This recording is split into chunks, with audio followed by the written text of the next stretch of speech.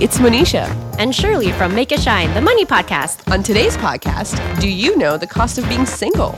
There's a price to being single, free, and sexy. There's also a lot of financial benefits for singles. Keep listening to find out. This little light of mine, yeah, I'm gonna make it shine, make it shine, make it shine, make it shine. So Monisha, this was a fun topic to research because in the past 4 years, I've gone through 4 stages. I've been married, divorced, single, and I'm now back in the game. For this podcast, the definition of single is not whether you're in a relationship. We're referring to the fact that you live alone. You're in a household of one and solely responsible for all the bills that you have. Yeah, during my research, I was actually reflecting back to when I was single versus now. I mean, I've been married for 5 years, and actually my first aha moment after we got married, just a sense of how much it's like a little bit cheaper than being single, was when we got invited to a birthday party. And now the gift I would usually just give from myself was from the both of us. So I was really just paying for 50% of the cost. I was like, wow, this marriage thing is already paying for itself. Okay, so when you first asked me whether it costs more to be single versus being part of a couple, my first thought was, it's definitely cheaper to be single. Just the food bill alone. No. So when I'm eating out, let's just say it costs $10 for myself. But when I'm eating with my boyfriend, now the bill is tripled. It's not even double because he eats so much more than me. So regardless of who pays for it, it costs way more to be part of a couple. Yeah, but like obviously we think beyond food, right? So if you live together, all of your household expenses, like the internet, utilities, any maintenance fees, or obviously like the bigger one, rent, mortgage, that's all shared.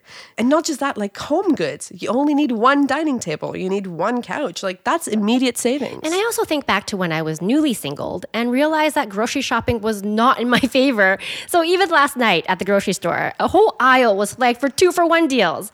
And I have really limited pantry space. So buying 2 of everything is just not practical. And I also can't eat everything before the expiration date. And they were selling single slices of pie, which is great for singles. But it's $6 if you buy 2. But $3.75 for 1. So that's 25% more. Yeah, and it adds up. I mean, the reverse of that is obviously that 2-for-1 pie deal is great for me when I'm out grocery shopping. And like, we're happy mostly because I'm going to eat both the slices of the pie. And we get a deal. So another example, a few summers ago, I wanted to travel on my own. And even the booking websites, they default a lot of their settings to 2 travelers.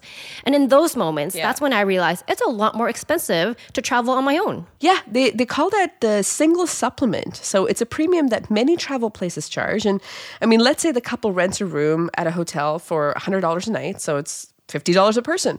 The solo traveler also stays at the same hotel and also pays $100 a night. So they are paying double, really, as a single person.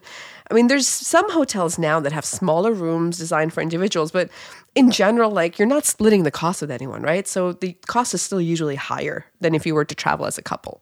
So some companies are recognizing that the percentage of singles in the world are growing, but products and services are still heavily skewed towards couples and families.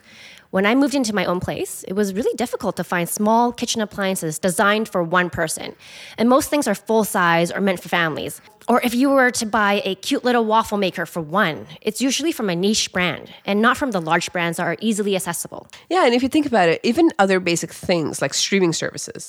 I mean, I share my Netflix password with my brother for now, so until they start charging us, he's not worrying about the single supplement there.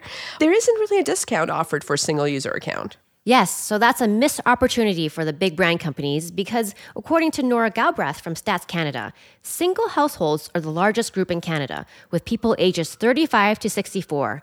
And this group exceeds the number of people living as couples or couples with children. Wow. And if you think about it, so much of it is institutionalized discrimination, right? So one of my recent aha moments is when we got our second car, our total car insurance only went up by $100, which is crazy for me because I remember how much I used to pay as a single person. I mean, talking years ago, just for one car.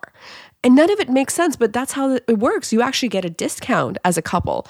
I mean, when I first saw that, I actually thought they did the math wrong because I thought it was such a great deal. Yeah. And for this growing population of singles, there's even greater costs when it comes to housing. So whether renting or buying, it's much easier to apply for a rent application or a mortgage when you have 2 incomes to back up your application. Right.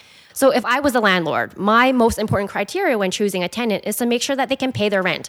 And the chances of them missing a payment is much lower when I see both people have a job and there's 2 incomes coming in. Yeah, definitely. I mean, housing costs are just insane right now. So the average cost of a detached home in Canada is over $800,000. That's crazy, right? So a single home buyer has to come up with $160,000 on their own for a 20% down payment and then qualify for a $640,000 mortgage on their own.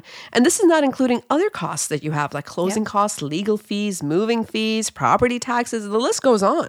Yeah, and this is something I think about a lot. There's a lot more risk when you're a single household taking on a mortgage. If I lose my job, I also lose my house. So the importance of having an emergency fund is even greater for singles. So according to an article on the Motley Fool, only 27% of singles have an emergency fund versus 39% of married couples. And 44% of singles are saving for retirement versus 63% of married couples. That's another concerning point because of all the things that we mentioned about higher costs of living, this continues to hold true into retirement. Yes, so for all of you that are listening that are single, if you haven't thought about a financial plan, start now. And if you haven't built an emergency fund, you need to start now as well. Yes, and there's also tax advantages to being a couple, whether that is pooling your charitable contributions, being able to contribute to your spouse's RRSP, or even combining your total income to reduce your overall taxes.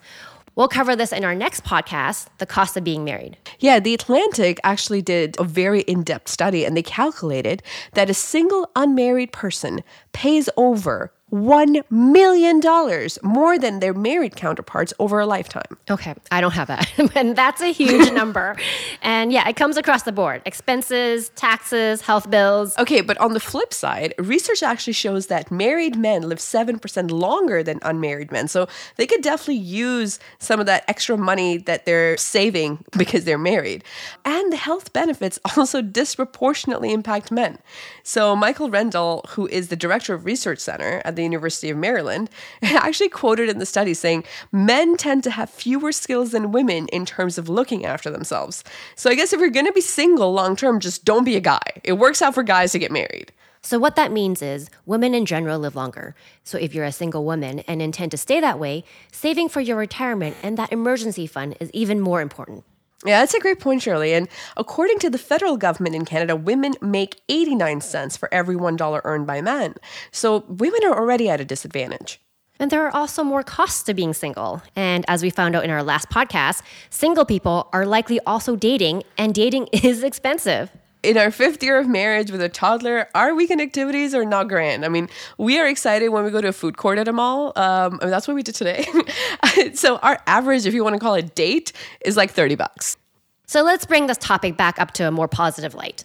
What are the benefits of being single? There's a few things I can think of right at the top of my head that are financially motivating factors for singles. First of all, they have full and absolute control on how they want to spend their finances. That's empowering, right? You're the sole decision maker, and you decide how to manage and grow your wealth. I totally agree. So we talked about this a couple of weeks ago on episode 6 about whether you should have a secret bank account. Right. And about a third of couples surveyed admitted to having a secret bank account, and 40% of couples also admitted to financial infidelity. So that's when you tell a lie about your finances, including what something might cost, and it could be even little white lies. So when you're the sole decision maker of your finances, there's nothing to hide. Nobody's going to judge what you do with your money. And in terms of expenses, I mean, if you're in a relationship, you have to care about what the other person thinks and how they prioritize spending. For instance, do they like a lot of throw pillows? I remember visiting one of my single friends, and his entire apartment was furnished with a mattress in the bedroom and a beanbag in the living room. The TV was actually on the floor, as were all his video games. Well, that's convenient. Yeah. And I mean, pillows and candles and nice things. I mean, all that stuff is expensive. So he is really spending money exactly only in areas he values. Also, another benefit I can think of is just because couples can lean on each other and have two incomes doesn't mean they know or they're actually doing a better job of managing their finances. We dived into that in one of our earlier episodes about talking about money with your partner, where 40% of couples living together don't even know what the other partner's income is. I went from a dual income household when I was married, but I knew nothing about my finances because my ex-husband handled it. And after we split, I had to start from scratch and learn how to manage my own money and start to think about how I can make better decisions and plan for the future. Yeah, and I know there were quite a few aha moments for you, right? When you started going through your statements, why am I paying these fees? And these are services I don't even use. So you really understand now every dollar that goes in and out. Yes. So 3 takeaways from this podcast. Number 1, the number of single households are growing around the world, and it's the number 1 largest demographic in Canada. So if you're a company looking to expand your product and service offerings, design for singles and price fairly because there's a strong growing market out there. The number 2 takeaway is that the costs of running a single household is high, but on the flip side, there's a long list of positive financial impacts of being single.